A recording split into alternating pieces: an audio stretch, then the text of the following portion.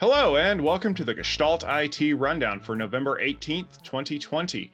Each week, we meet to discuss the news with added degree of snarkiness. And happy Vichyssoise Day to all of those soup lovers out there. My name is Tom Hollingsworth. I am your jovial host today, and joining me, as always, is my friend and colleague, Mr. Stephen Foskett. Stephen, welcome to the show.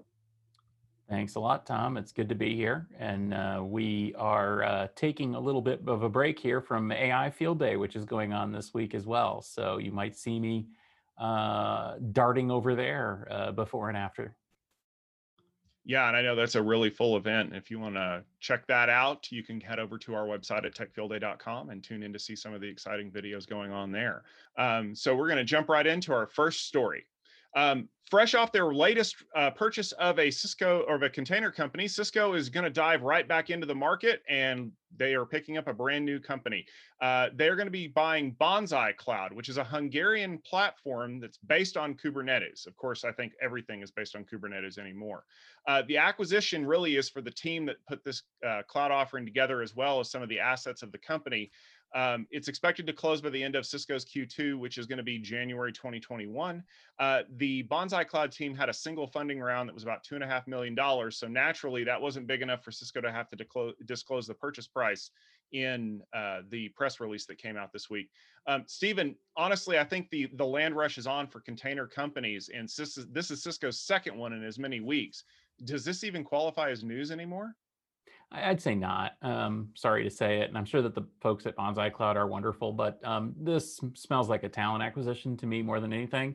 And, it seems like a good talent acquisition. I don't know a lot about Bonsai Cloud, but what I've heard is that they're good people and that they know their Kubernetes, and Cisco's getting that. I think the real news here is the fact that Cisco's revenues have declined. The company is obviously looking to diversify and to remain relevant in this new container-oriented world. And I think acquisitions like this are really going to help if the company can do that. So, I'm not happy about it, but I don't think that this is news as much as it could be. Yeah, I think the biggest argument that we've heard for a long time is that Cisco has trouble integrating pieces together. So buying teams to help that integration is really going to increase the longevity of their platforms. Exactly. Yeah. So in other news, Cato Networks announced a new funding round this week. I know that's a company you've been following, Tom. Their Series E raised $130 million on the back of messaging around Secure Access Service Edge, also known as SASE, or Self-Addressed Stamped Envelope. Cato has really jumped on the work from home model caused by the pandemic, and is looking to expand beyond their 650 customers. This round is just 7 months after a $77 million Series D. Tom, does this signal the status quo isn't changing anytime soon? Yeah, normally I would say that SASE is the reason why that they're getting all of this funding, because that's a really hot topic now, as a lot of the SD-WAN vendors are trying to pivot towards that model because it's a recurring service revenue thing. But you got to remember that this is only 7 months after their last funding round. This is very much related to the fact that a lot of the investors that were involved are expecting the work from home status quo to really be the same, probably through at least the first half of 2021, if not longer. And so for companies that are looking to expand hardware, they're going to be leaning very heavily on these SD-WAN branch office service models. Yeah, I think that that's absolutely a news story in itself. I do wonder how much of this stuff is going to be, actually materializing versus the expectation that this would be an important trend. And frankly, not to be weird about it, but you're kind of running out of work from home momentum in terms of adopting new technologies. I don't know, maybe it's more a long-term trend than a pandemic trend in terms of the shifting workplace. One thing that does jump out at me, though, about this, Tom, is that you're talking about another round, a Series E round. Anytime, it's like, tropical storms. Anytime they get deep into the alphabet, I start worrying about them. And, you know, having taken in quite a lot of money here, I'm assuming that either there was some sort of financial shenanigans here that the, you know, early investors wanted to kind of reshuffle their ownership, or that it's a last minute funding round in preparation for an acquisition. So I guess we'll see what happens. Yeah, I've always been of the firm belief that Series E really needs to stand for exit, because if you go to Series F, that's another word that I'm not allowed to say on YouTube right now, but it means bigger problems. All right, Stephen, we're going to talk a little bit about networking, but we're going to mix some storage in as well. Now, Aruba released a notice this week that firmware updates are needed to save the storage on some of their switching devices. The Aruba 63 and 6400 switch families, which are positioned for the mid aggregation and core layers, use SSDs in their devices to store configuration files, log files, and a bunch of other things that need to kind of stick around for a little bit. The notice said that earlier versions of the firmware that was running on the switch were causing, and I quote here, accelerated and unintended write pace. Because SSDs do tend to fail after a certain number of writes, that means that these SSDs could fail prematurely. And when they go, all of the configuration and log files and everything that make the switch run are going to go with them. The latest patch that they just released is going to solve this problem. So if you're running a 6300 or a 6400, next week over Thanksgiving is probably the time you want to get the patcher tool out and do it while you're having some downtime. But Stephen, we've seen this shift from traditional rotational media towards SSDs for power savings and space savings in these switches. But is it a good idea when you have problems like this? Well, I'm not going to go on record as saying that people should switch back to spinning disks, but one thing disks did well was you know, write endurance. And speaking as Mr. Storage, if I can put my Mr. Storage hat on here for a minute, the problem here is that we have a company that doesn't know anything about storage, or a developer that doesn't. I mean, frankly, you know, these aren't really SSDs per se. My understanding is that these switches actually used eMMC, which is honestly very, very much like an SD card. And if you have experienced the joy of using an SD card in something like a Raspberry Pi, then you've also experienced the joy of incredible slowness and unreliability and eventual death of the system, at least. Hopefully not yours. I mean, what's wrong with you? Relying on an SD card for your life? Anyway, that aside, these things are just not reliable. That's not what they were designed for. They have limited write endurance. And compounding that is the truth of the matter, which is that, frankly, engineers are just bad at storage. And so I'm going to go out on a limb and guess that they left the ATIME, access time attribute on in the file system. And every time the system did anything, it is sending a write to an eMMC, and that's going to crush it in just a few months because they probably underspec the size. So what we need here is not to go back to rotational media, but to get a half a clue about storage and specify a device with proper proper write durability, configure the file system properly, and have enough of it, because basically the durability of the whole thing is sort of proportional to the size of the whole thing. I know that seems weird, but think about it. You know, basically if each cell has a level of durability, if you've got more cells, like, you know, if you've got 64 gigs instead of 32 gigs, well, then suddenly you've got twice as many writes that the thing can handle. And pretty soon you have moved yourself out of the window of problems. But this is not an Aruba problem. I'm not throwing stones at Aruba. This is a problem that has happened again and again and again. In fact, I had to replace both of my pfSense routers for pretty much the same thing. And Netgate is a wonderful company, but boy, did they screw up that design. So really, this is not an Aruba problem. This is a problem of people not knowing anything about storage. And if you ever want somebody to lecture you about storage, you know my number. I think that the developers can definitely give you a call, and you can help them out there, and hopefully this problem gets resolved down the road. Thanks a lot, Tom. Always happy to talk about it. So Tom, turning our heads into the clouds and security here, Sysdig is bringing heavyweight networking security to lightweight containers. The company announced this week that it's going to be incorporating the Zero Trust model into their container runtime security platform to help segment workloads in I/O. The visibility offered by Sysdig ensures that you can provide admission control and communications control for any network container and see what's talking to what.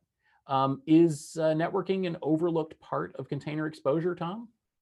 Well, the more I dig into these containers, the more I'm starting to realize that while we do a really good job of deciding whether or not you can or can't spin up a whole bunch of them, we never actually figure out who and what they're talking to. And this has been a problem as long as virtual machines have been around. Once there's a V switch connecting uh, VMs inside of an ESX host, I never see that on my security tools outside of the host. Well, amplify that by 10,000, because how many containers can I spin up in lickety split? A lot. So I like the idea that Sysdig, because they've already done a really great job of building a security platform for these kind of container management problems. They recognize that this management of network connections was the logical next step. And I know that there were a lot of companies that were spending a lot of time and a lot of cycles trying to solve this container security networking problem. And I think Sysdig is probably the company that's going to have it figured out. I'm going to be interested to see, though, what the uptake on this is, because a lot of people who are doing containers, yeah, they just kind of don't care, because the container is only going to be around for 35, 40 seconds, or sometimes a little bit longer. So I'd be curious to see if this is something that they kind of developed because it's a roadmap item for them, or if it's something that their customers have really started to come back and ask for. Yeah, and I will say too that this is a common refrain, which is essentially, people in field A don't really know a lot about field B. And, we've seen this quite a lot with hyperconverged and containerized solutions where they don't know a lot about networking or security. And don't ask me about storage. But, that they really, they need to step up their game. And Sysdig is a company, one of those rare companies that sort of crosses the chasm into the security space. And, I think this is a good move. Yeah, I would agree. I think we're going to see some great things from them in the future. All right, let's move on to some of our main stories. Let's start off with one from Microsoft, because guess what? They're kind of getting into the security game a little bit, but they're doing it from a chip perspective. And since Stephen, you are our chip guru, I definitely wanted you to kind of comment on this. They've announced a product called Pluton, which is a joint venture between Microsoft and CPU vendors Intel, AMD, and Qualcomm. Okay, that sounds kind of weird. Pluton is a hardware-based root of trust, which can prevent tampering with the hardware at a low level of the system.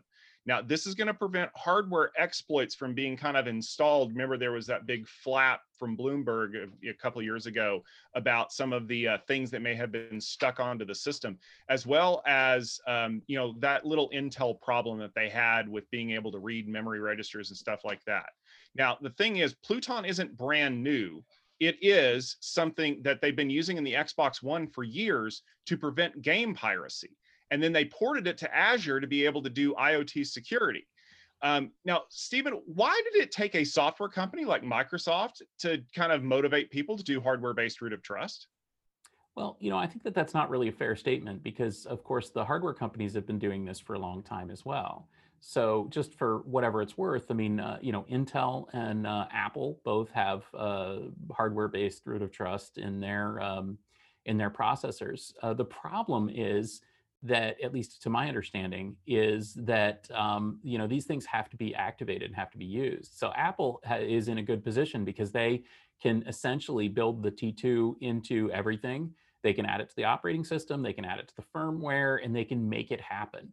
And it's been a very successful product for them, asterisk, and we'll talk about that in a second.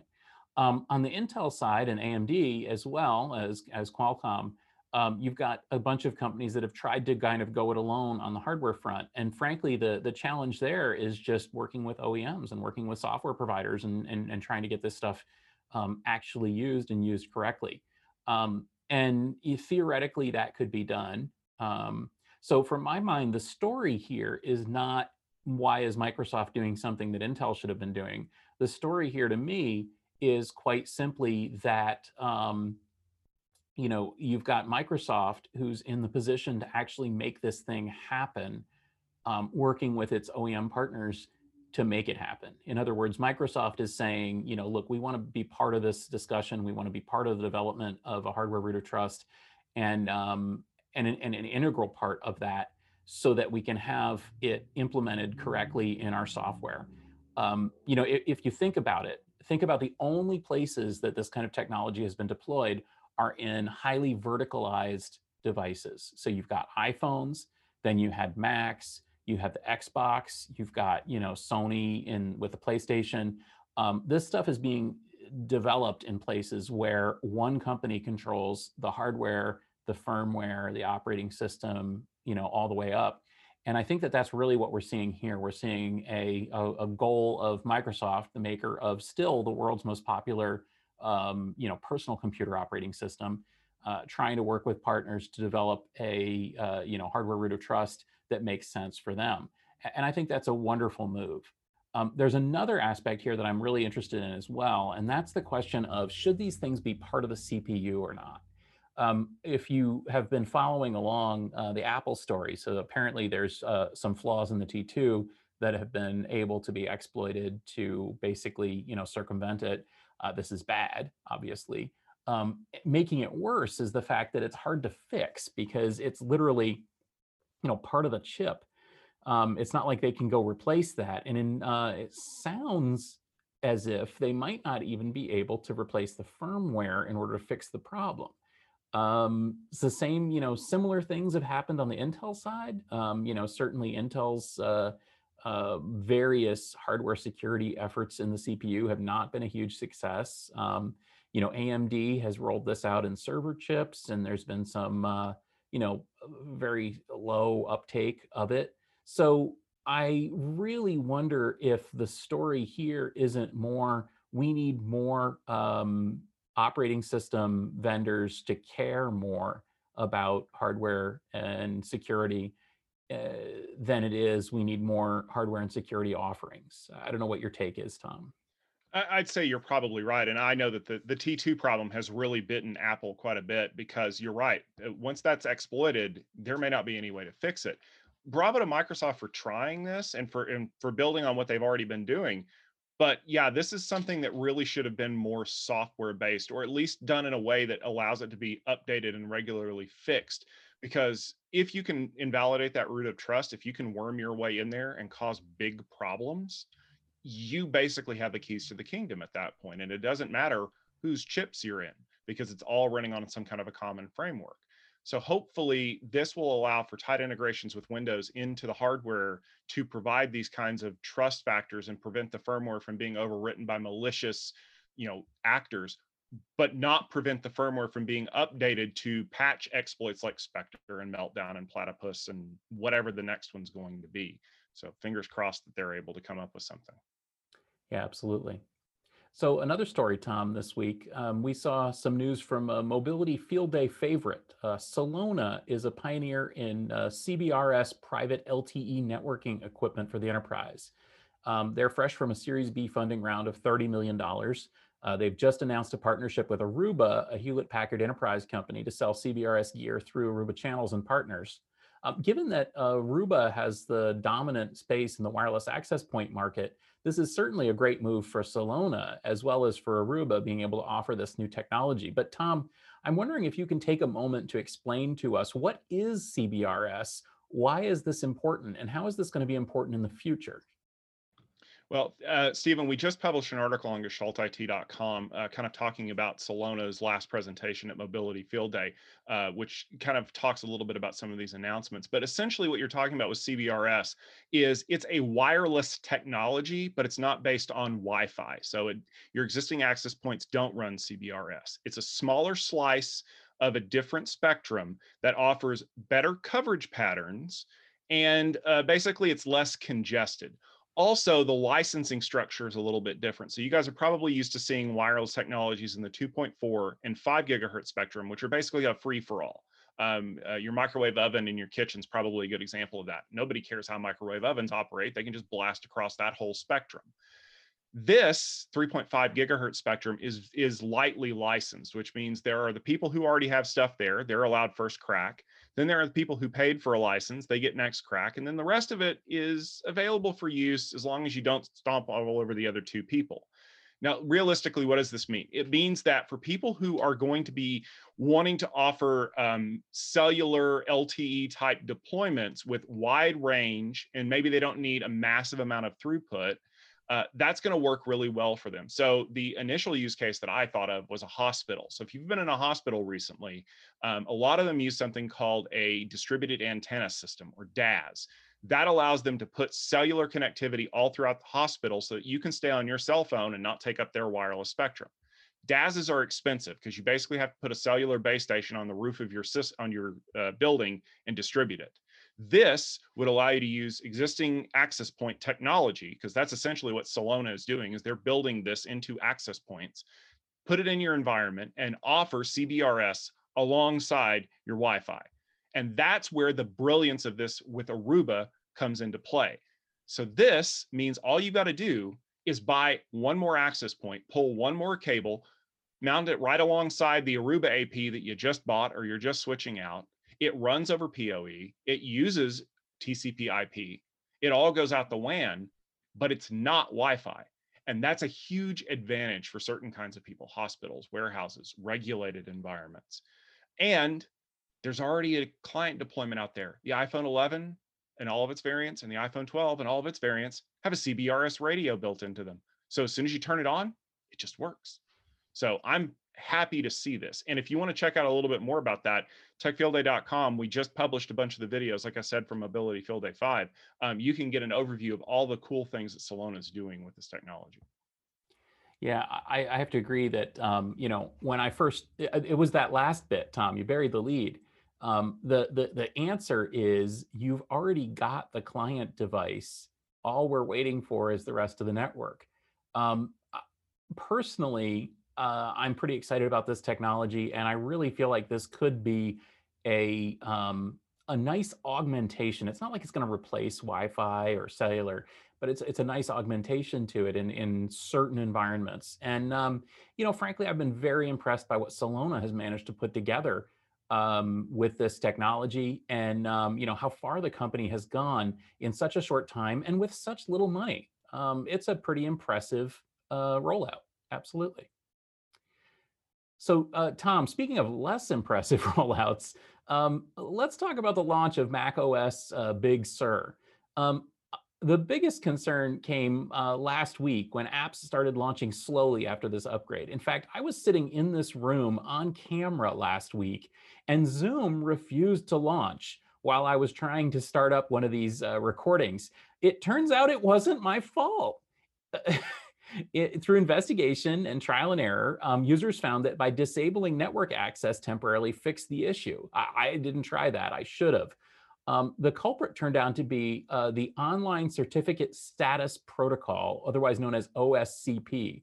This checks for expired PKI certificates and was down, or at least heavily loaded, during the launch of Big Sur. The failure was the wait time for the server not to answer.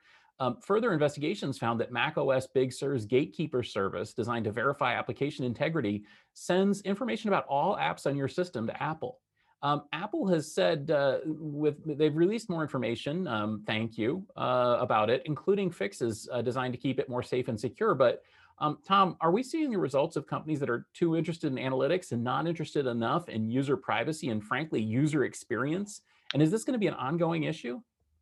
This is an amalgamation of so many other problems. You would expect a cloud service to be up all the time. And I'll tell you that Apple had massive issues on Big Sur launch day. They yanked 2 beta releases of iOS because nobody could get them authenticated to run. The OSCP server was down for hours. And here's the interesting part. OSCP was designed to solve a very specific problem. How do I verify if this certificate should have been revoked? Even if their certificate lifetime hasn't expired yet, because we've run into those problems a lot. Nobody uses OSCP though. It's there. It's like the CBRS radio on an iPhone 11. We'd like to use it, but the infrastructure is just not there. Well, the problem is that Apple still checks against OSCP to verify whether or not the cryptographic signature on an app works. Well, guess what happened? OSCP went down. Well, that broke everything. But the other problem is kind of what we alluded to in the second half of the story. It turns out that Apple made all software firewall vendors change the way that they do their monitoring. So there are no more kernel modules. They have to use this other kind of networking kit extension, which is great in theory, right? Well, someone noticed that Apple was basically allowing 50 of their applications to route around that and not even be checked at all. It's like a trusted partner program that you can get signed off by Apple for a small fee. But then that raised a lot of security community hackles about, well, what happens when Apple allows you to basically buy your way into this program and then you launch malware.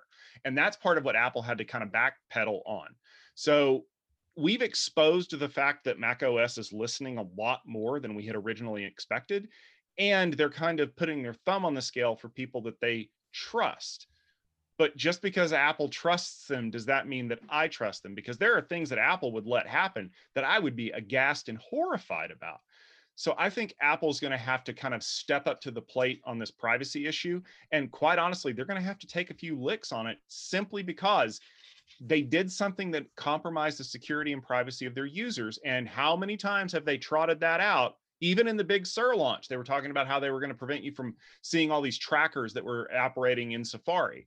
But don't mind about those other apps that are over here in the corner routing around Little Snitch and your favorite software firewall. So, I mean, Stephen, you're kind of a privacy guru too. Is this something that bothers you? Yeah, it really does. And the thing that bothers me the most is what you were talking about by having, basically different classes of service for different partners. Yeah, I say in the best euphemism of the tech industry. I mean, I'm a little snitch user. I am absolutely concerned about, privacy and not. I mean, I think that it's kind of a I don't know, red herring when people say, I'm concerned about privacy. And then people are like, oh, what do you got to hide? That's not what it's about. Maybe I don't have anything to hide, but maybe you do, or maybe somebody else does. It's not about me, it's about all of us. And I really feel like systems like this, well, I mean, the bottom line is Apple has done a marvelous job of communicating privacy to buyers and end users and evangelizing the need for privacy. And frankly, they haven't lived up to their own marketing in this regard. Again and again, we've seen Apple do things that are in opposition to the company's stated goals around privacy. And that really, really concerns me because it makes me feel like nobody's home. Because you look at it. So the new iOS has, it scrambles MAC addresses on your Wi-Fi. It scrambles the MAC address on your Bluetooth so that people can't track you. Apple absolutely is on your side when it comes to many aspects of security and privacy, and frankly deserves a lot of credit for that. But that's only the left hand, and the right hand, meanwhile, it just doesn't care about that stuff or hasn't thought about that stuff and isn't committed to it. And so then there's the other aspect too, which is sort of the user experience aspect. So as you said, those of us who were unlucky enough to be launching applications right when Big Sur was launched and this OSCP server was overloaded, we're pulling our hair out, wondering what's wrong with my Mac. How come my Mac won't launch any applications? Like I couldn't launch Zoom, I couldn't launch PowerPoint. Why not? Well, it turns out that was a system that not only is out of my control and that I didn't even know was there, but it's a system that shouldn't be there. I mean, frankly, who really cares? The reason that this whole technology, that this OSCP was rolled out, in my opinion, is because a static list or an updated list of revoked certificates wasn't practical for DNS. Well, we're not talking DNS here. We're talking application developers. A complete list of Apple revoked application developer keys is probably less than a megabyte. How come we're sending this stuff over the internet? Did anybody think of the implications of that? And then there's, of course, the moment when you say, oh, wait, shutting off my network makes the system just not check. I mean, really? And this whole thing, it just strikes me as just amateur hour at Apple. And it's not what I expect from the company. And I would hope that they would do better.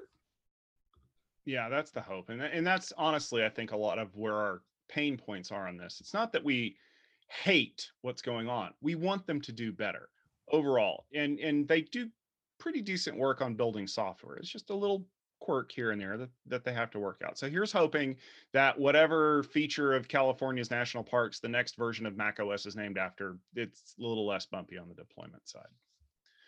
All right. Well, that should just about do it for this episode of the Gestalt IT Rundown. We want to thank you all for tuning in. Stephen, I know that you are a super busy man today, and I know you're going to have to get back over to AI Field Day. But if the folks who are watching our episode want to go check out some of the stuff that you're doing, what's the easiest way to get to see some of the cool stuff going on over there? Yeah, I recommend just as soon as this is done, just go to techfieldday.com. You'll see AI Field Day playing right there on the homepage. You can also click on the AI Field Day link and you can learn more about the companies and the presentations. This is all about applications of enterprise AI. So if you're a fan of Gestalt IT and a fan of the rundown, this is right up your alley because essentially we're not saying, ooh, wouldn't it be cool if AI could blah, blah, or ooh, Skynet is scary. What we're saying is AI is everywhere. And the bottom line for me is that AI is going to be your co-pilot pretty soon. It's going to be built into everything, just like personal assistants, AI assistants are appearing in cell phones and everything. Well, guess what? It's going to be in everything, every application. There's going to be AI assistants. There's going to be all sorts of applications of this technology, and that's really what we're looking into. So we're hearing from some of these companies. In fact, we're going to hear from Aruba, who we just spoke about, in addition to Juniper and Intel and Cisco. A lot of different companies in the enterprise space, but also some cool companies in the emerging technology space. One of them that we've mentioned before here is BrainChip. So anyway, go ahead, go to techfieldday.com, click on AI Field Day and learn more there. Also, maybe go to utilizing-ai.com and you can catch my weekly podcast on the topic of AI in the enterprise. Awesome. And if you want to check out some more great content from us here at Gestalt IT, make sure you tune into our website at gestaltit.com. If you're watching this on gestaltit.com because you didn't catch the live broadcast, you can always do that at 12:30 Eastern time on Wednesdays on our YouTube channel at youtube.com/gestaltit video. Now, Stephen and I will be taking the week of Thanksgiving off next week because we have some turkey or other things that we want to eat, but we will be back the next week. Hopefully the world doesn't explode on Black Friday with all kinds of crazy tech problems. But if it does, we will definitely be able to talk about them. So for now, for myself, for Stephen Foskett, and the rest of the Gestalt IT family, we want to thank you very much for watching. Enjoy the Thanksgiving holiday if you're here in the US, and we will see you all in December.